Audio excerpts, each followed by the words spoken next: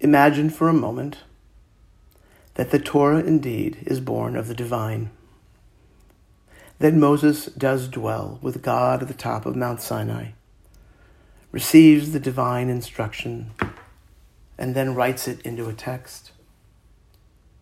And imagine the Creator, infinite, immeasurable, unknowable, desiring to share the wisdom of eternity with these beings born of love, who are necessarily finite.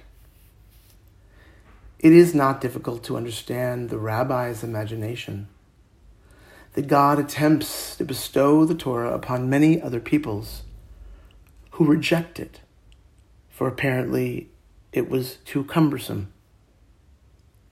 And that in this rabbinic vision, the only reason the Israelites accept Torah at Sinai is because God is literally holding Mount Sinai over their heads, asking, "Do you accept the Torah?"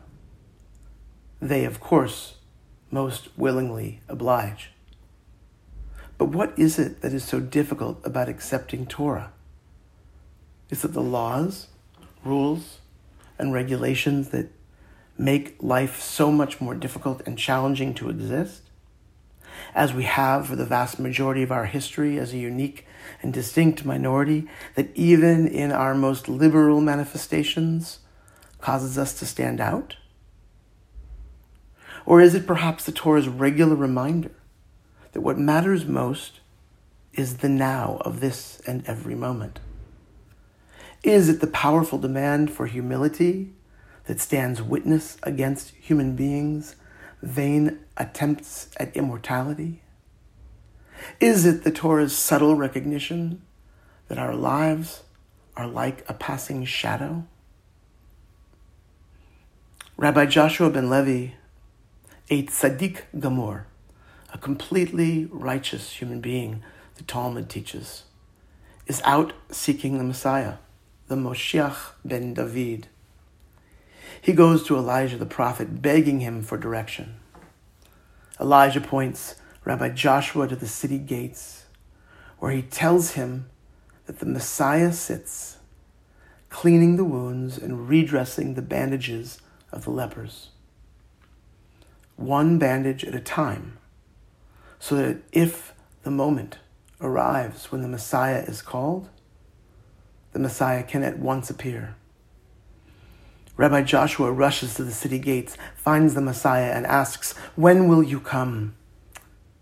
The Mashiach ben David replies, "Hayom," today. But as he continues, Rabbi Joshua is off to tell the world. He and his disciples await, but the Messiah doesn't come. So Rabbi Joshua returns to the city gates. "You did not come," Rabbi Joshua says to the Messiah.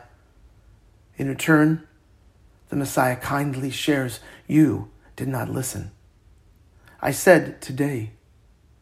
But had you stayed and listened well, you would have heard me say, if you but hearken to God's words, to bring healing and wholeness, to act with kindness and embrace joy, to share and mend and repair, embrace, forgive, and express compassion for all God's creations, then Hayom, today. Hayom, today is all we have, really.